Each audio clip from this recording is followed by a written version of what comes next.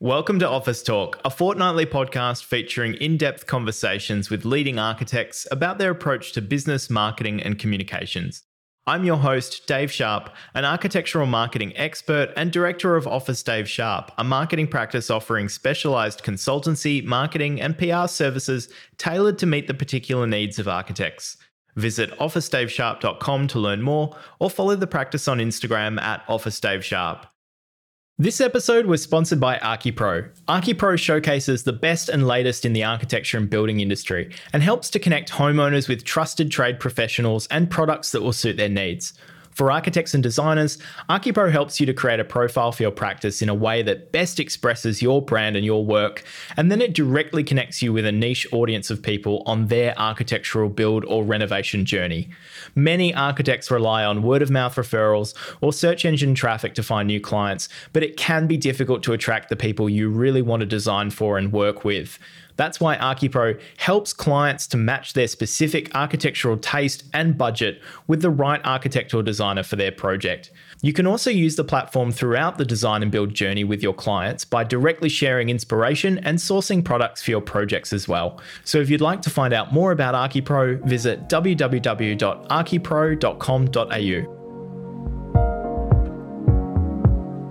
Joining me on the show today is Dominic Pandolfini from Pandolfini Architects, an 11-year-old Melbourne-based practice known for residential and commercial projects that are strong in form and unsparingly detailed. In this episode, Dominic and I discuss the importance of making careful choices about photography, branding, and the kind of projects you put out into the world during the early years of the practice when marketing resources are scarce. We looked at why Dom believes that short-term marketing activities designed to generate leads quickly are often a waste of time and counterproductive to attracting high-quality projects and clients, and what he chooses to focus on instead. We spoke about how the studio has achieved a distinctive look and feel as a brand, while also being careful to avoid pigeonholing the practice or alienating potential clients from engaging with the work. We discussed the new approach Dom is taking to photography to help the studio expand into high-end interior design, media, and potential clients. And finally, we looked at his point of view on the current state of the residential market in Melbourne and how poor market sentiment is creating risks that residential architects need to plan for. So I hope you enjoy my conversation with Dominic Pandolfini from Pandolfini Architects. Dom, thank you so much for coming on the podcast. Thanks, Dave. Nice to be here. Mate, it's great to have you here. Okay, so Pandolfini Architects, you guys started, 11, 12 years ago, something like that? Give us the story, man. How did you start the practice, and what did it all look like in the beginning? Well, at the start, it was very unglamorous, but I think I was about 27, 28 years old. I'd had a great 5 or 6 years working at a firm called Woodmarsh. They're a Melbourne-based firm, but do work across Australia. And I thought I was a pretty good architect. I thought I could start my own firm. And so jumped off the deep end and went into that. Started with just myself and maybe a friend helping me one day a week in my friend's studio in like their kitchen. And from there, we've just very slowly and organically grown. But yeah, it was very, very humble beginnings, like a lot of architects, I'm sure. Man, so you're in your mate's kitchen. What the hell were you working on? Like, you jumped out there, you were confident, you're brave. You're like, I'm starting the practice, we're doing this thing. But did you have some projects that you had kind of picked up? A little bit of moonlighting type of stuff, or what were you doing? Or did you just come out and sit in your mate's kitchen and go, all right, let's get this thing going? No, absolutely. I had some projects I was doing kind of after hours.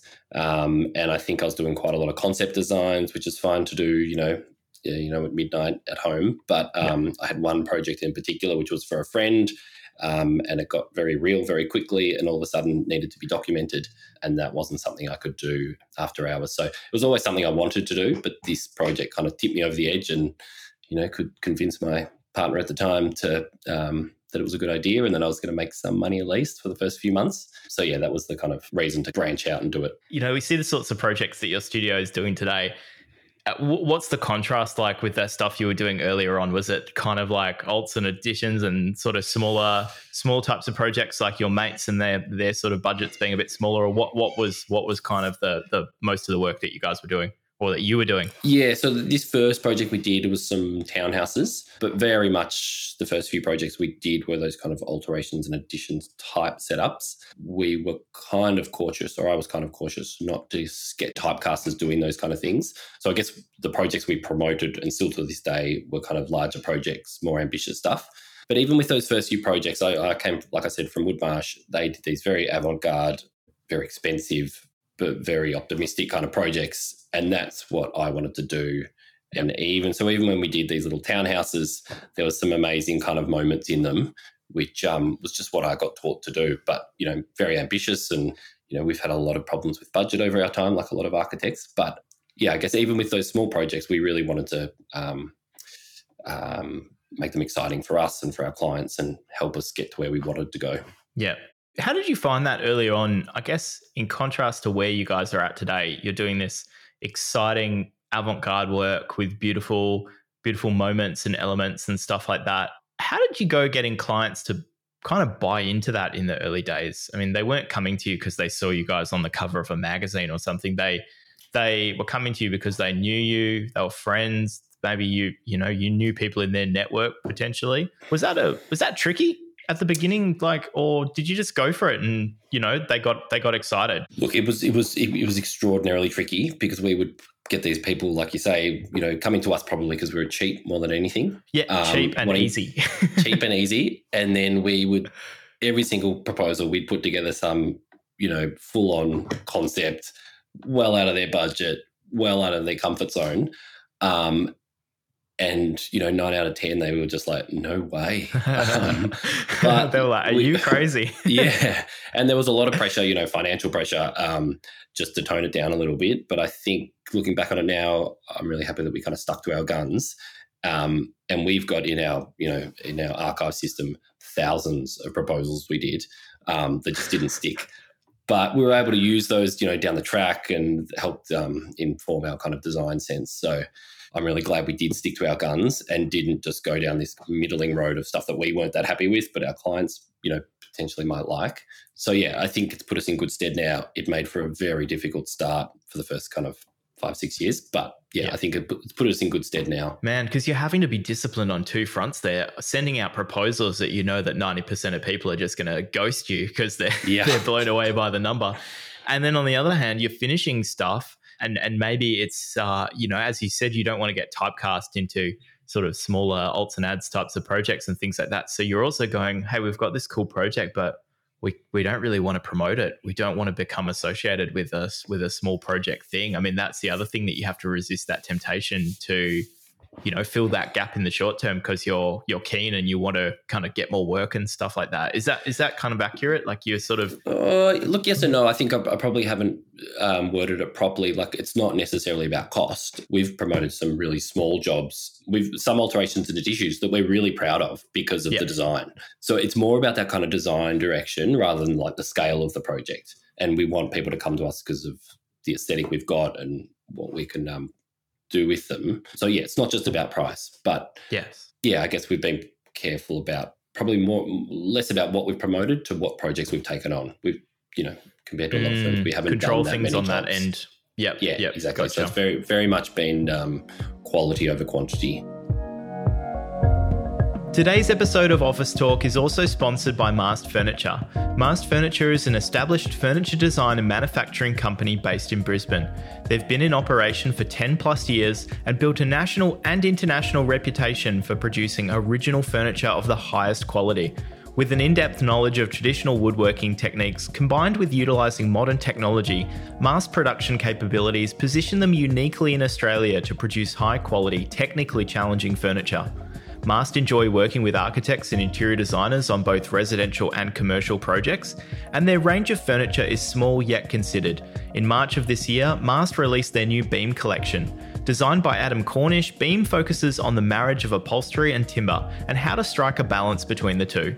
So to learn more about Mast Furniture, visit their website mastfurniture.com.au or check out their Instagram @mastfurniture.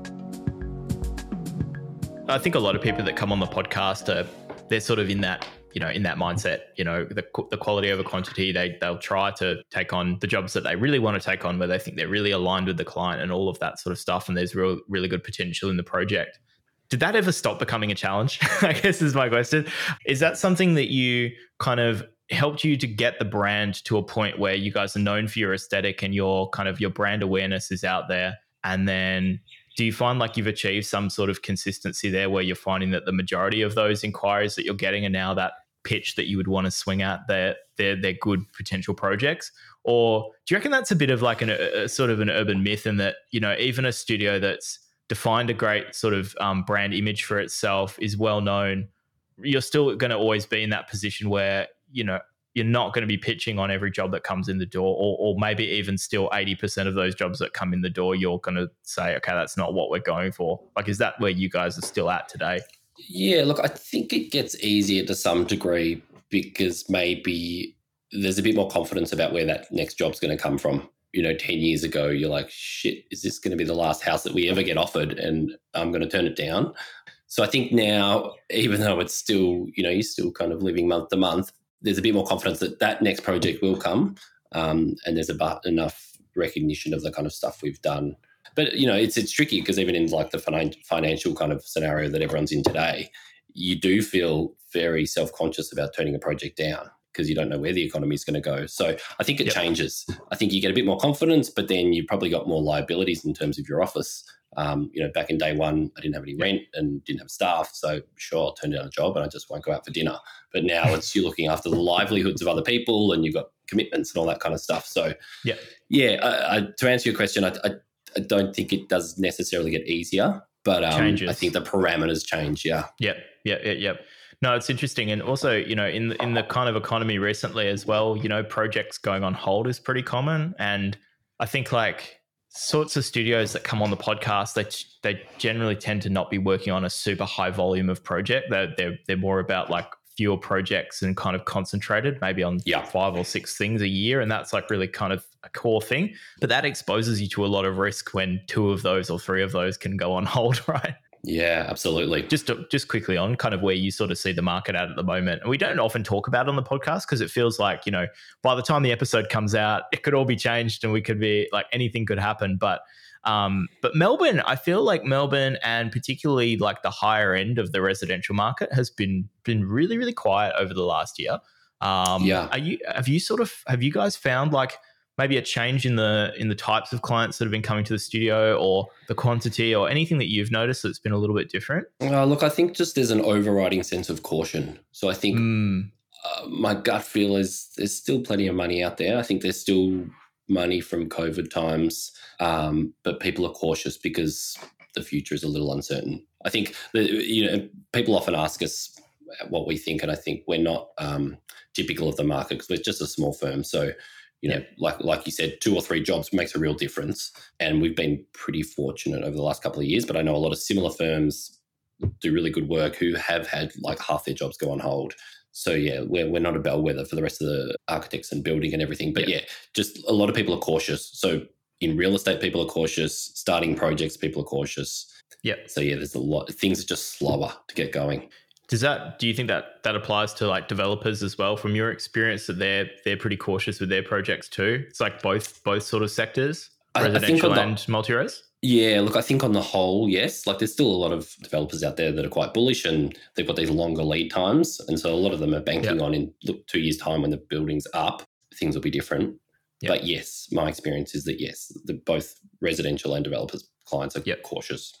It's interesting because you think at like the high level of the industry, at the premium end of the architecture sector, which is the premium end of the construction sector, you think that there would be a bit of insulation from some of these economic things, like something that clients will say to me often is, because I'll be paying attention to what interest rates are doing or whatever, but I'll be asking them, do you feel like that's affecting your clients and their kind of confidence? And they'll say, well, our clients don't really have mortgages, so I don't think so. But it seems like it does.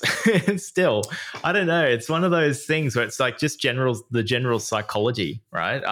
That's out there. Absolutely. People are just like, I don't want to get caught out in a tough situation. Yeah, I think it's about sentiment and how people are feeling.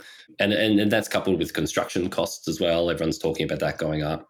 So yeah, definitely people are cautious. Yeah.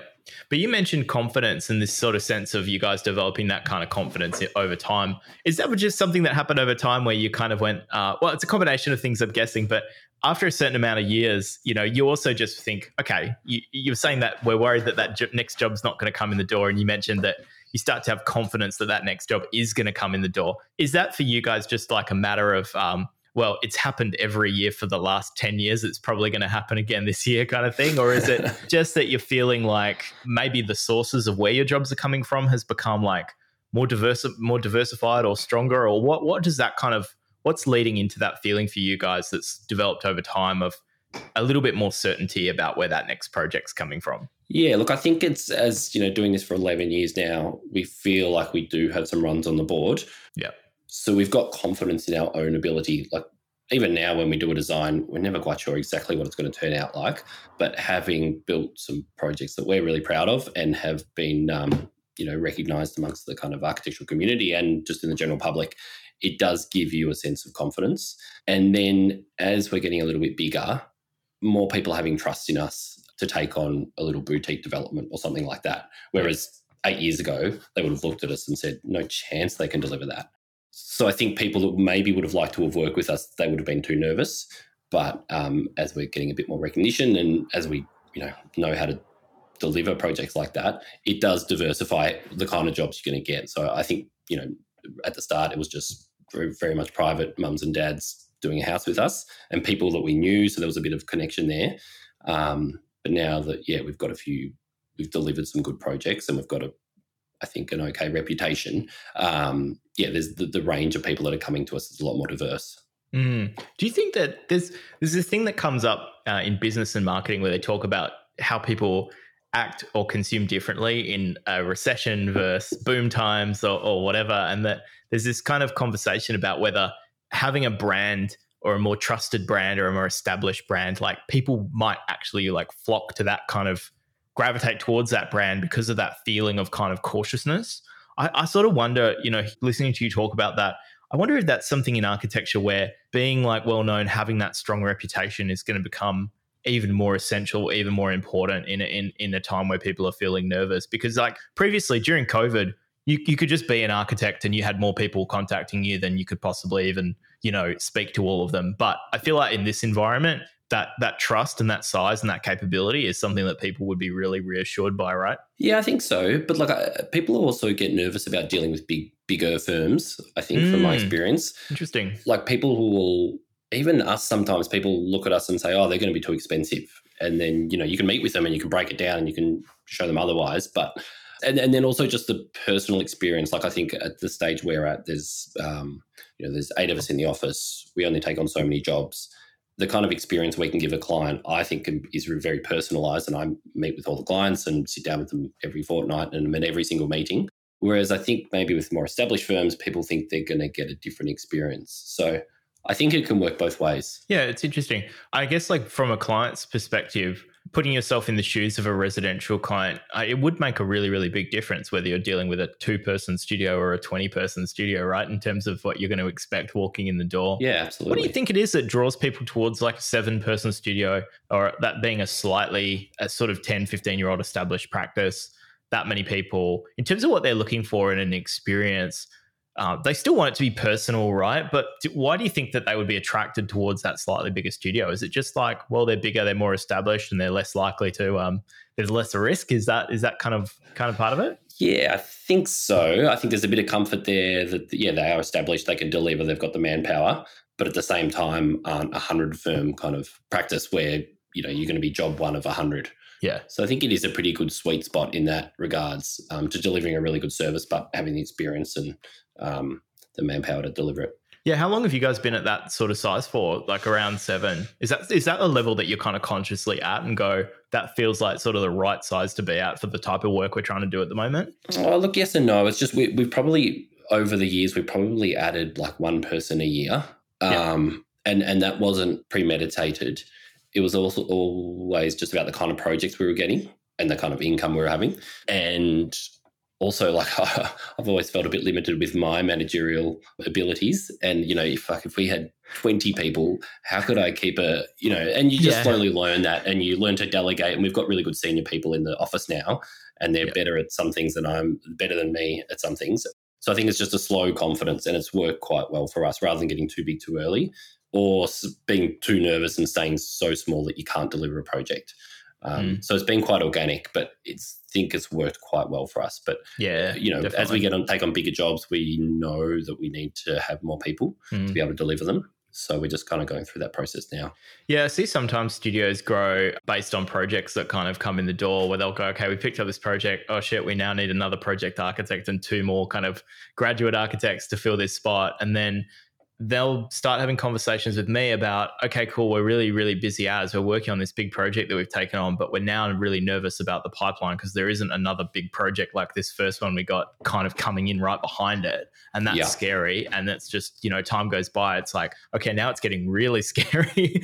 And I guess like you've kind of probably had moments like that where you might have gone, okay, is this opportunity in front of us? Is it just a one-off, or is this like what to expect? Can we kind of grow into that? Because you've definitely grown carefully and kind of methodically, but sort of like roughly 1 person a year.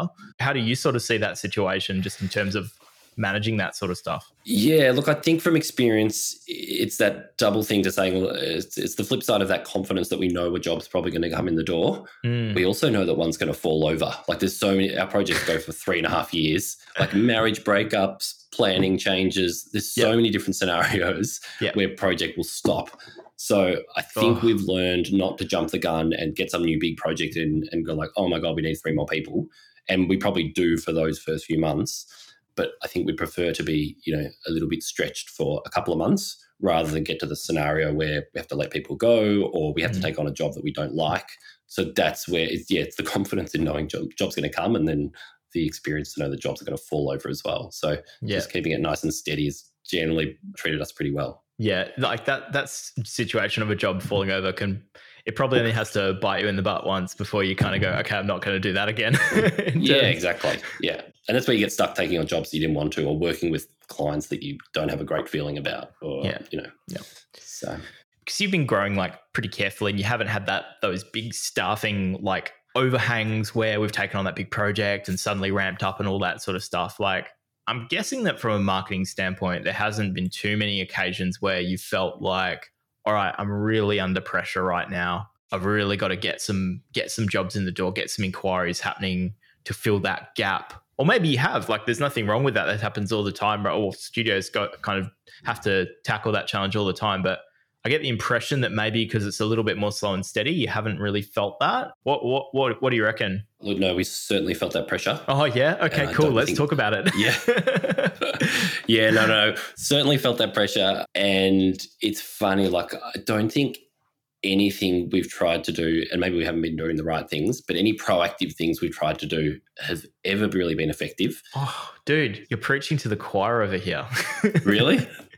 Yeah, well, it's even worse. Yeah. I mean, you sort of go like, yeah, maybe we're not doing the right thing. I'm like a marketing consultant. So when I say I haven't found like anything short term that works, I feel even worse because it's like I'm supposed to know the way to do it. But honestly, it's just I used to think there was lots of ways back in the early days when I didn't know any better. But through observation of trying everything and studios trying everything and talking to studios that have tried everything, things just don't seem to work like that. And I now start to understand why. But like over time, I'm starting to get a sense of why. But man, please, I'm fired up by this point. Say more. Well, look, it's just become very apparent to us that trying to drum up work, you might get inquiries or you might get coffees coming through the door, or coffees, but you're not going to get the kind of projects you want. And it's only through producing quality work over a long period of time and, having good client relationships, having good relationships with builders, all that kind of stuff, which takes forever. Like picking an architect is such a big commitment. It's something that goes on you're working with them for 3.5 years through really stressful times, and they're leaving you with a house or a building that's going to be there for 50 years, 100 years. So it's a big call. So I think, just trying to contact someone on a cold call, having a coffee, that's not going to get you the job. It's just that, unfortunately, I think it's just that slow and steady accumulation of runs on the boards and some good projects and good relationships, good reviews that is going to sway a potential client to come and speak with you. Couldn't have said it better myself. You're exactly right. But I think like there's a distinction to be made with something that you said very, very early on in the picture, that you saw yourself as avant-garde, expensive, exciting, design-driven, like design-focused studio. Like that's a kind of a term I'm trying to use, just in recognition of the fact that there are architects that are not design-focused, avant-garde. You know, they're not like that. There's like another category of architecture. And I think like the stuff we're talking about might not necessarily apply to them, because the reality is if you're like the local architect that just works with people that's not doing like particularly crazy work, you're just doing sort of normal stuff or whatever, your market is a lot bigger. Like there's a lot more people that are just needing somebody to design some stuff for them, and they're not like looking to win an architecture award with it from it, you know, that sort of thing. There's lots more people in that market. So I think like tactically short term, I think there's more that you can do. But I want to say that was as a disclaimer, because I think sometimes there's like a little bit of confusion between the kind of different categories that architecture practices sit within and the different kind of tiers. Yeah. And I think for like studios like yours that are in like that, you're very strategically focused on those very design driven projects, and like that's your strategy and that's what you do. And like that market size is so small. Like the people that are in the market for that at any given time is just like minuscule, right? So exactly, if you go out there and try and like chat to everybody, they would probably love to help you or love to recommend you to somebody. But like architecture is such an infrequent purchase. It's such a rare thing that somebody engages like a high quality architect for an amazing key project. So you're just sort of going out there to people that are not in the position anyway to even do anything. Yeah, is what I've generally picked up. Yeah, and I think when I say there's nothing you can do, that's wrong. It's probably short-term stuff. Like we're so careful about the way we photograph our projects, the way they're presented, the way our drawings are presented. You know, we're in the process of getting our website redone because we know that's really important. We're slowly improving our Instagram kind of voice and how that's collated, because that's like a lot of our market, how they see us.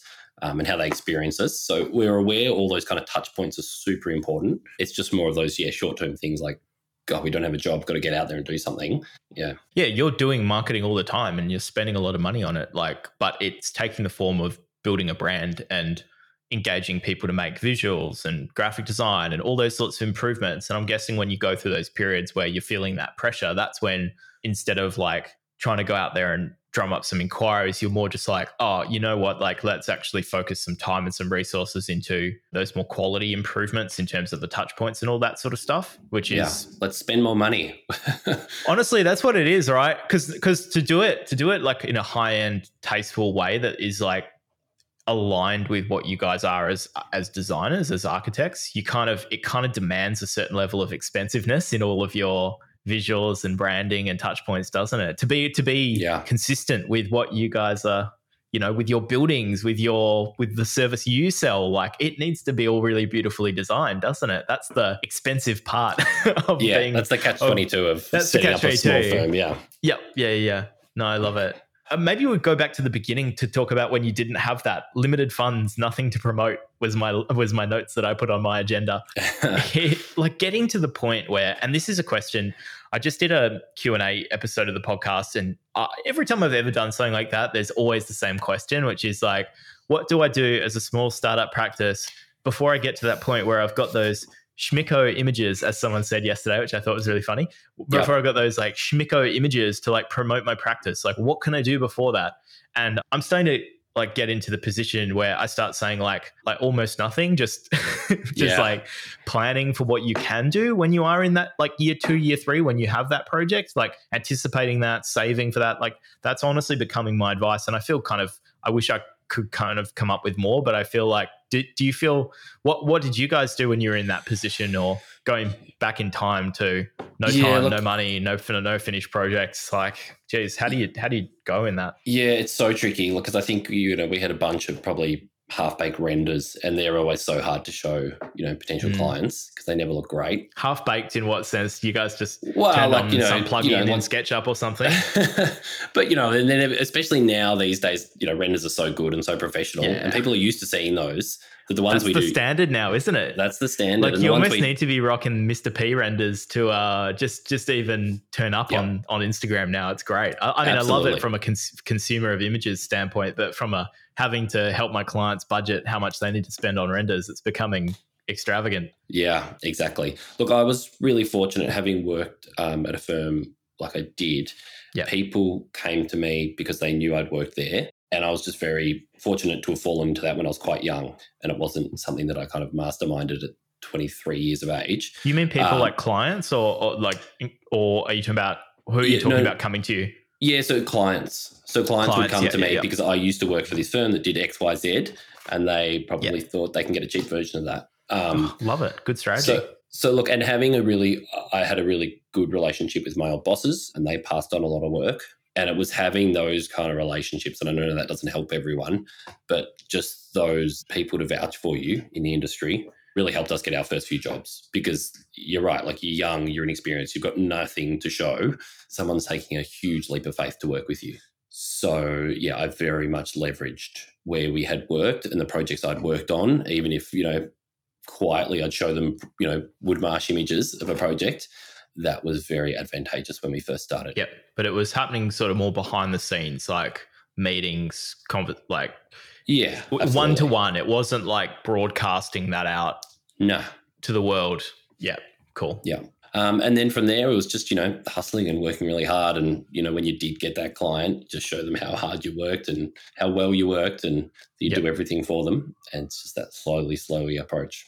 Were you putting out anything like on social media, or did you have a website with images on it? Or I think early days, probably not. I think we definitely started pre-Instagram. Yeah, true. And I think the first few Pandolfini Architects posts on Instagram are like my dog and my friends and stuff. Love it. They've probably been erased so far now. But no, look, it was very much just word of mouth stuff. We didn't have enough stuff to fill a website.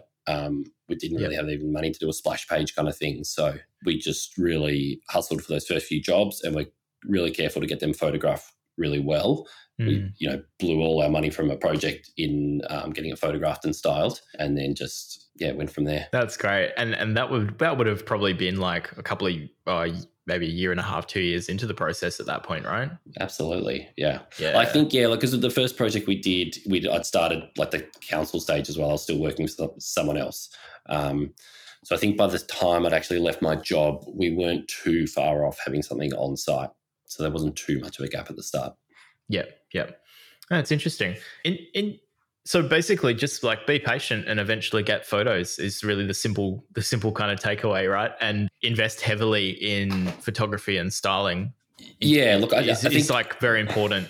Yeah, I think it's so important. I think the advice when I left my old work, my boss's advice was, don't get a coffee machine and get a really good set of photographs. Like, it was like the number one thing. Make sure you represent your work as best you possibly can, because you can see how photographers can make a project look completely different. No, they can't they? And like they say, a picture says 1,000 words. If you can get it looking really good and really beautiful, it goes a long way. It does. And interested in talking about that and consistency as well, because you've been working with Rory Gardner for such a long time, just like looking through the stuff on your website.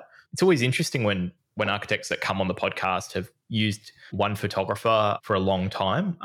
Everyone uses a few different photographers, and they'll change it up every now and then. But in terms of trying to get a kind of consistent look for the brand, that's something that I feel like has struck me about you guys, that I look at your Instagram and your website, and there's a really a really good kind of color palette, and they've got that Rory kind of look to them, but like it feels like that consistency of using the same photographer is something that's become a real strength for the brand, and an expectation that people have when you guys bring out a new project, that they kind of know that they're going to like what they see photographically. Do you sort of sense that? I think consistency is great, but there's also probably the other side I want to talk about with it as well, which is, you mentioned typecasting earlier, or kind of getting maybe potentially pigeonholed into a certain look or feel. So can we just talk about that a little bit, like photography and how that sort of interacts with your brand as a whole, like from your point of view? Yeah, look, I think it's such an important subject. We were really fortunate. I was really fortunate to meet Rory early days through some university friends. Yep. And he was pretty young at that point. I think he's about the same age as I am, but you could already tell that he knew what was going on. He was like over in Europe half the time, shooting stuff here, and he was like really hustling, and he didn't have a huge client base, but you could just see already he'd had this language of his shots and how he presented projects. He had this really strong vision. Like, it wasn't like he was swayed from one architect to the next. He had a real attention to detail. And then on top of that, he was a great guy. Like, I like spending time with him. So he did our first project and then has done every subsequent one. And yeah, look, it's great. It looks got a really nice consistency to our website and our Instagram page and all that kind of stuff. And his work is really beautiful. It doesn't resonate with everyone though, and it can be quite architectural, and there's a whole world of clients out there. And I guess we don't want to alienate anyone because we like doing all different types of stuff. So like a lot of people always say to us, oh, you've got such a strong aesthetic. I was like, well, we try and do all different types of stuff and work with different clients and give them what they want rather than what we've got these preconceived ideas. So yeah, it is an interesting thing because Rory's shots are he's got a real style. And as he's becoming very well known, a lot of people know that. And then there's a lot of people kind of copying or being inspired by his stuff that he does. So it is becoming quite prevalent in the industry. So it'll be interesting how we decide to go from here. But yeah, he's a great guy and I love his work. So hopefully we'll keep working with him. Oh no, it's really interesting. And it is funny how that sort of that visionary kind of style that Rory sort of brought to the table many years ago, it is becoming kind of the look and the feel that everyone's trying to go for, isn't it? Like in the architecture space. Absolutely. Yeah. It's tricky for you guys as one of kind of the early adopters of that style, and it's become such a kind of almost like a part of the DNA of the practice. And it's also tough for Rory because, I guess like it's one of those classic things where it's if you're the first person to do something, like that's cool, but it can actually sometimes be a good thing if it becomes the popular thing that everyone wants to do and you're the person that's known for it. So I'm sure Rory will be fine. But for you guys, yeah, it does present this interesting challenge, doesn't it? It's like, what do we do? Do we sort of continue with that sort of look, or do we mix it up? Do we do a bit of a split, maybe 50-50, experiment with some different kind of bit more color, bit more softness, or like what do we do? Yeah, so a recent project we did, the Glen Iris house, we worked with an interior designer, Lisa Buxton, and when we started talking about photographers, we were like, oh, well, we work with Rory, that's what we do. And she's like, do you think, I don't know, she was coming from a different kind of standpoint. Her interiors are typically more colourful than what we would do and a bit richer, which we loved. And the outcome of the house was fantastic, working with her and having that input. And she wanted to get that captured in the photographs as well, which is understandable. And so we worked with Sharon Cairns on that house as well to get it photographed. And she basically shot all the interiors and a couple of exterior shots. And then we got Rory to shoot it as well. So it was an expensive process doing it twice and long, but we were really proud of the project. So it was worth investing in that. And it's almost like I just wanted Rory to shoot it. I wanted to spend the day with him and go through that process almost for ourselves. And then we got that kind of other shoot, which I'm really proud of as well. And it gives you that kind of both. I think, it can get marketed to different types of publications because, your Vogue Livings and stuff, they want that kind of rich texture. Yeah, Vogue want that. Absolutely. Where I think with a lot of Rory shots, you're probably limiting yourself a little to more kind of architectural publications and stuff. And I think clients definitely come from both worlds. So you don't want to alienate or restrict yourself to one. Yeah, no, that's so true. Different media channels and stuff. Even publications. I think Rory's stuff is even a little bit too hardcore for houses. I think it's kind of like local project. It obviously kills it on Instagram. I feel like Instagram is the place where his images do the best as a channel, better than almost anybody's. But you're right, like that style for Vogue and the entire interiors world. That's interesting because your practice is sort of positioned in this quite, capital A architecture, like we're real architects a little bit. And I know that that's not what you want to go for. So it's great that you're kind of making these sort of really subtle adjustments. But there's that whole interiors world and that interior client base, isn't there, where you can kind of start speaking to them. And if you don't if you don't make those subtle adjustments, you might never reach that audience of people that would potentially be great clients to work with for you guys, right? Yeah, absolutely. I think you'd be really limiting yourself. So yeah, look, we'll just see how it goes for the next few projects. Yeah. But it seems strange to even think about completing a project without getting Rory down there, spending the day with him and hanging out with him. Yeah. So yeah, hopefully we can afford to get it shot twice. I mean, I'm sure you guys will be okay. When you put the two of them together on that shoot, was that something I'm guessing that you spoke about with each of them first, just to sort of check that they were cool with doing that sort of split shot approach, or was it like rock up on the day? Oh, hello. Hi, Rory. Hi, Sharon. What are you doing here? Well, it's probably like having divorced parents. No, we got them on separate days. They weren't like there at the same time. So, but we explained it to Rory. We said, look, we're working with an interior designer. She wants this kind of shoot. I reckon he was probably relieved he didn't have to shoot the bed sheets. Oh, would have loved it. All that kind of stuff. And similarly, we told Sharon, we weren't trying to hide it. So, they're quite different shoots, and they're for different markets, and they capture different things, and each person like captures. They see different things in the house. They see things that we've never seen before. So it's great to get different perspectives on it. Yep, I love how there's probably going to be studios out there or architects going, "Oh God, like you just were getting me on board with spending, whatever $4,000, $6,000 on a photographer instead of $500 for my mate Kevin to do it, and now you're telling me I need two of them? Oh bloody hell!" Yeah. Yeah, look, I mean, it's such worth the investment. It's like, it's the one thing that people know you from. It's your one calling card. You can spend all you want on marketing and websites, but if you don't have some good photographs there, you got nothing. Yeah, exactly.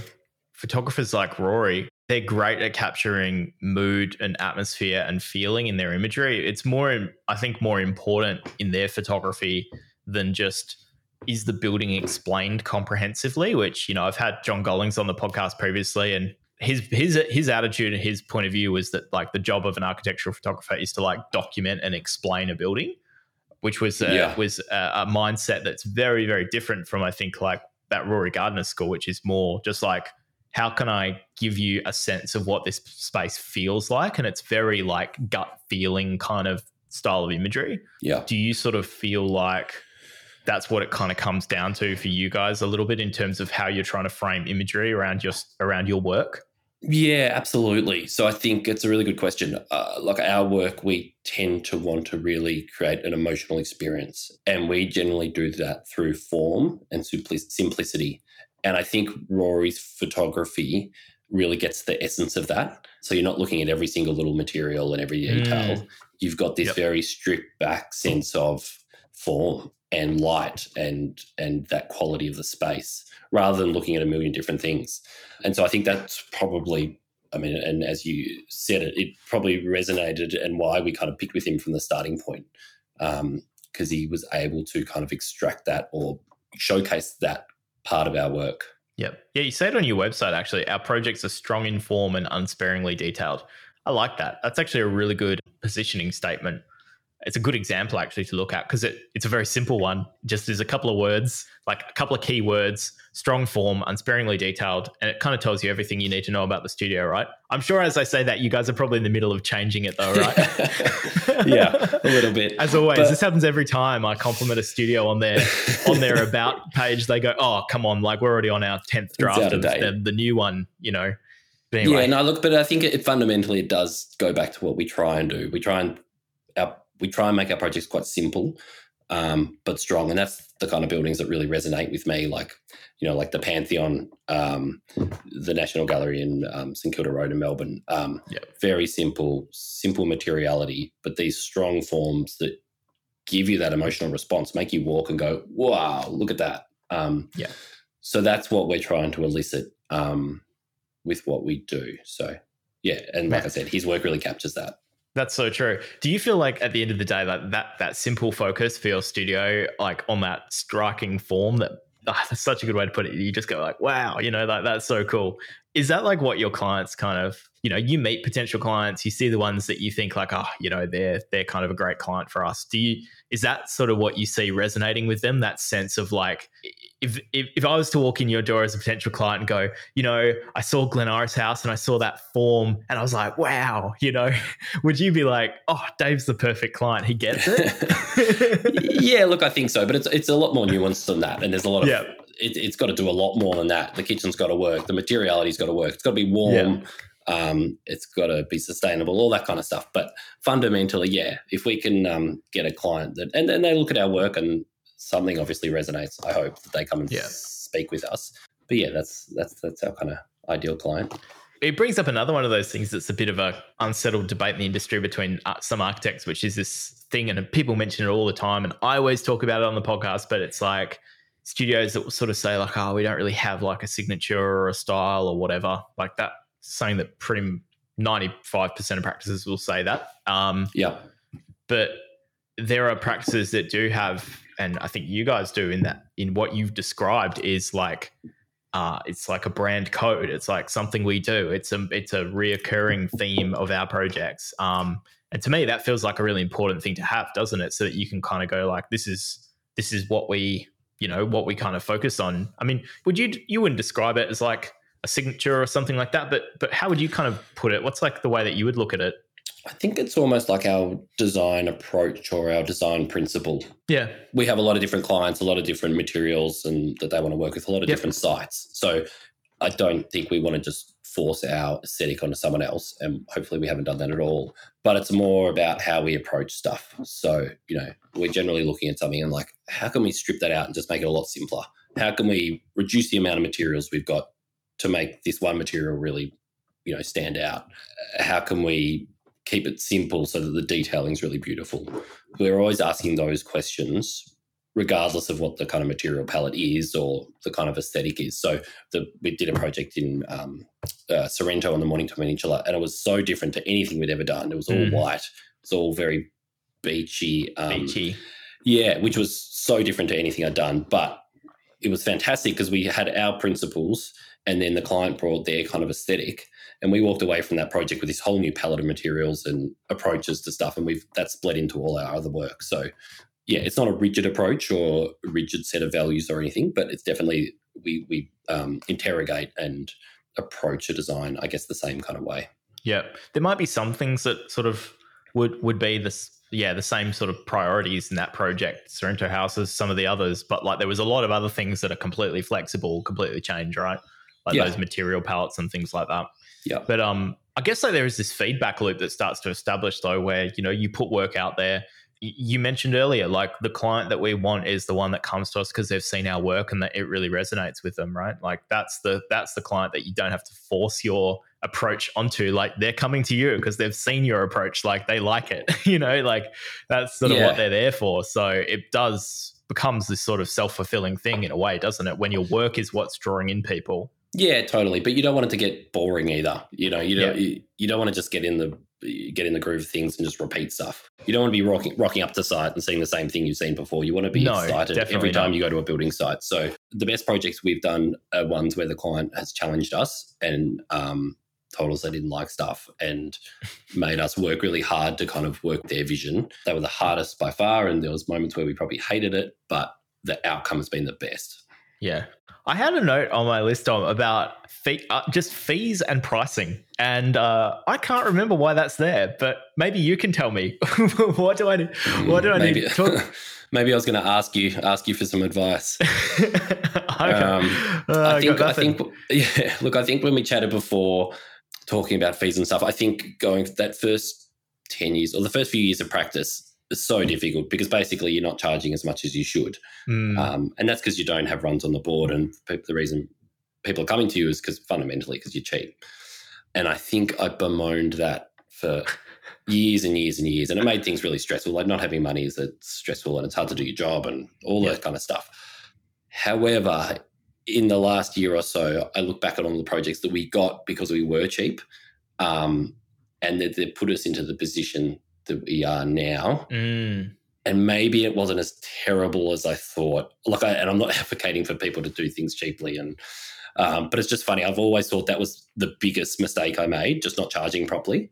And yeah, now I just look back on it and think, oh, those jobs where we really struggled and we made zero money or they cost us money, but they helped us get that next job and that next job and that next job. You would do it all over again, when you look back at it. Yeah, my younger self would absolutely kick me for that. And maybe it's like that, it's glossing over the pain it caused. But yeah, it's funny how I'm looking back on that stage a little bit differently now. That's funny. And how does that change what you do now? Does that make you go oh, maybe obsessing over holding the line on fees is maybe not the most important battle in the scheme of things, or what? Is that kind of the takeaway you got from it? Or because you said earlier that you wouldn't do proposals that were half baked. You would come on with a full concept process and stuff like that, and you would go this is the way we do it. This is the proper way to do it. If you're not keen, that's cool. We get it. But this, we're not going to do a compromised kind of shit design process. We're going to put forward the full thing. So on the one hand, maybe is there a difference between how you structured fees versus just fees relatively, it's hourly rates or whatever? Because on the one hand, how can they be low while also being higher than anyone's expecting? And, could you just explain that a little bit for me? Oh, look, I don't know if I could do it properly because we, like a lot of architects, we haven't been good at it. And it is such a difficult thing to cost projects and do fees for architects. I don't know how to do it properly. You're constantly trying to charge essentially as much as you can, so you can put as much effort into it, and trying to explain to a client, look, we need to put a lot of time into it to make it a really good project, and that costs money. It's just always a really tricky thing to approach and discuss with clients. We're slowly getting better at it, and we're slowly getting experience about how much actually how much time you need to put into a project, but we are certainly not experts in the field. Yeah. Have you found over time that as the brand has gotten stronger and the reputation's kind of developed and gotten out there, and inquiries and clients are coming to you specifically because they've been drawn in by the work that you guys have done, has it given you a little bit more room to say okay, as a percentage or whatever, or as a fixed fee, we are going to be higher, and that maybe your clients are a little bit less sensitive on price, if they're not really considering a lot of other alternatives? Or do you find that they're always considering other alternatives and you are always still there is some price competition pressure there for you guys? Yeah, look, I think people are always sensitive on price. It doesn't matter the size of the project they're on. Yeah. And sometimes the bigger the project, the more sensitive they are. It just comes back to we've got more confidence now about saying how much it should cost for our services because we've done it. We know how long it takes. We know how much hours you got to put into it. I guess in the past, we were always probably embarrassed to say, hey, this is how much time it's going to take us to do this project. But we know that. And it's not for everyone. There's a lot of different services, lots of different ways to procure a building. But if people want to come to us for the kind of work we do, this is how much time it's going to take. So it's just a confidence thing. We still lose the projects because of it, and we're still unsure about how to charge for every job, but we're slowly getting our head around it. Yeah. No, I love it, man. And it's good because I think sometimes people feel to be doing it properly, you need to have this stuff all completely perfectly worked out. But I find that there's some really good studios.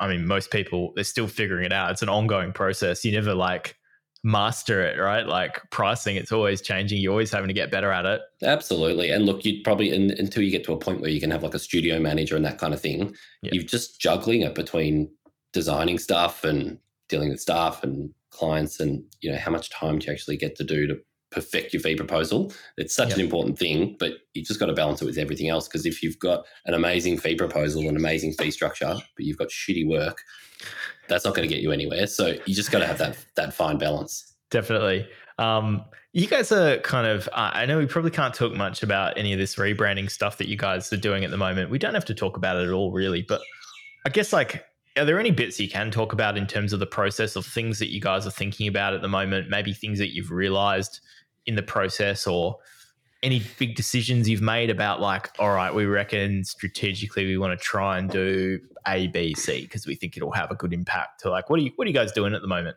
Yeah, look, absolutely. As at the moment, as we're getting a bit more recognition and getting a bit bigger office and needing more jobs to kind of sustain that, we're probably a bit more aware of our marketing and how we're perceived from the outside.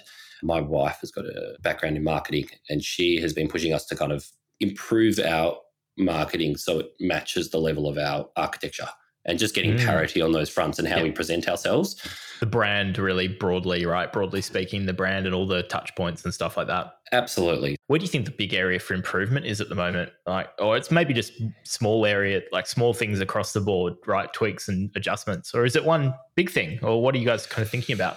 Look, I think we don't have a social media manager or anything in our office where the architects are managing our Instagram feed, but we've got 30,000 people looking at everything we post, and it's about getting a consistent message and a consistent kind of language, and one that is consistent with the work we want to do. So it sounds really easy, but trying to manage that when, you're just doing it at the end of the day amongst a million other things, you need to have a bit of a strategy. I don't think you can just do it on the fly. I mean, you can, and that's what we've been doing for the last 10 years. But to achieve quality, you have to have good advice from people who are probably outside of our industry, because we're architects. We're not social media people. We're not, unfortunately, businessmen. So, getting some advice from people that are in the industry and they know what they're doing, and have a broader sense of the kind of environment has been really valuable. And just having some sort of strategy and a document that we can refer to help us kind of make decisions, that's been really helpful. Yeah, cool. That's really interesting. I mean, what do you see as the biggest failure that firms like our kind of scale? That's a funny question. I mean, I don't see any failure from a firm like yours at all. I mean, the thought does not even cross my mind of you guys failing, because I'm kind of with you. I think the work and how that's photographed is and how that's shown and where that's shown is 80% of the battle, right? I think the rest of it is pretty simple and straightforward when you're positioning yourself as the type of brand that you are, a design-focused brand that's focused on simplicity. That sort of says that the rest of the stuff that you do around the edges don't have to be that complicated, right? Yeah. And I think you're making a really sensible strategic move to start thinking about looking at other areas like the sort of interior design market a little bit more. I suppose the risk is that you're in a very competitive space, right? You're in Melbourne. You guys are doing awesome kind of form-driven work. You've got sort of Rory Gardner aesthetic photography. The problem is, I think that there's actually quite a lot of competition from very, very similar looking practices that have a similar sort of aesthetic. And I think that's probably one of the big difficulties is actually standing out in that mix. And it's a very, very competitive market, and people are marketing themselves very, very aggressively in terms of how they invest in visuals and branding and all that sort of stuff. So it's just man, where do you find a gap in that market? I think that's not a failure, but you asked for failure. I don't think that's a failure. I just see that as more of a challenge that I'm sure you guys are having a good think about at the moment, or kind of contemplating. And I don't know whether you need to. Maybe the market is big enough that just even being at that ultra premium level of brand imagery and project recognition, maybe that is distinction enough in itself, that you don't need to be the absolute top dog that's standing out from even the top 1% of practices. You know what I mean? Yeah. I'm not sure.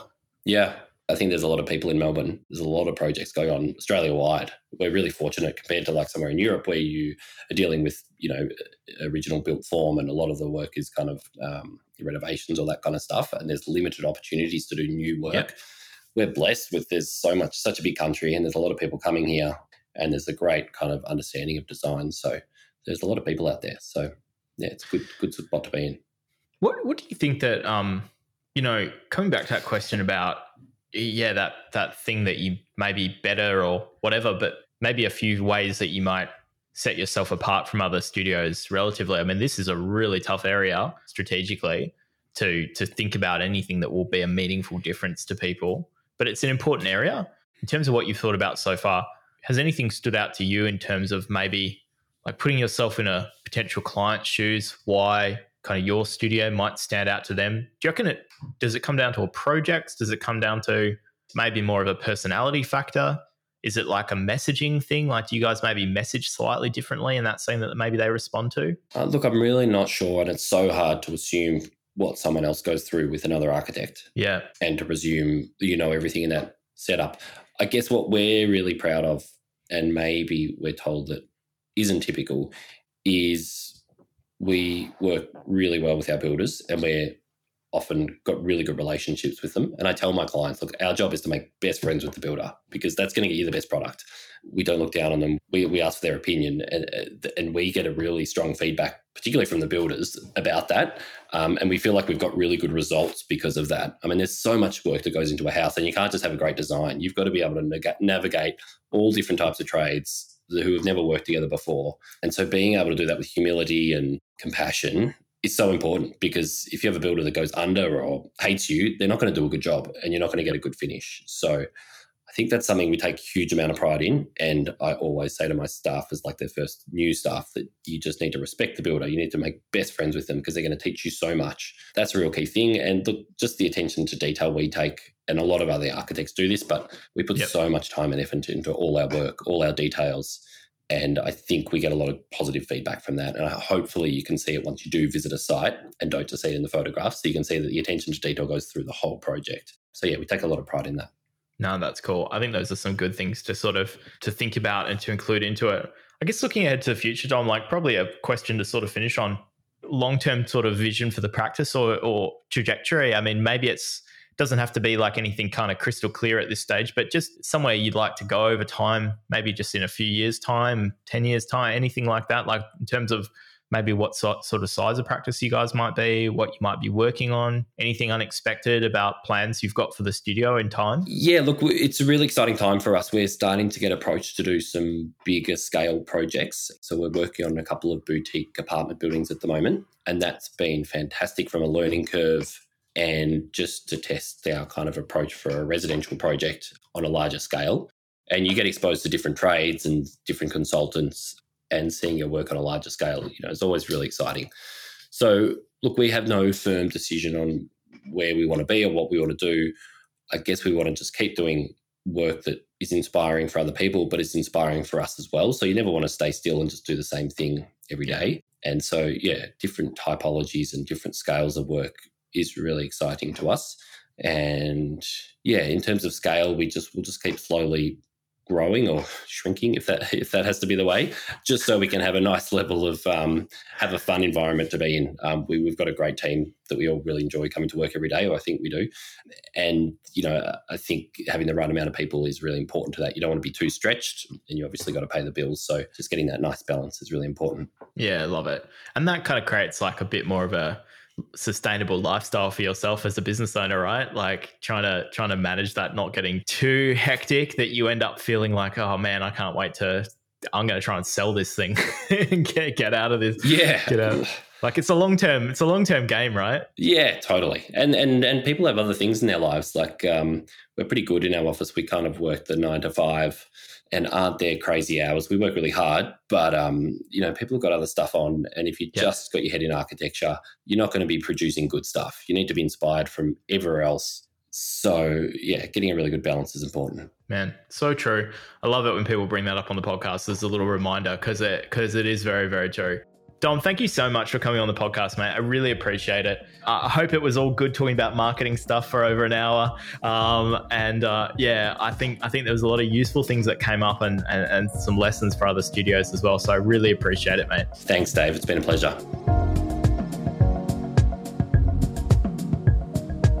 That was my conversation with Dominic Pandolfini from Pandolfini Architects. If you'd like to learn more about Pandolfini Architects, you can visit pandolfini.com.au. You can also follow the studio on Instagram at pandolfini_architects. That's all for this episode. Thank you so much for listening, and I'll see you next time.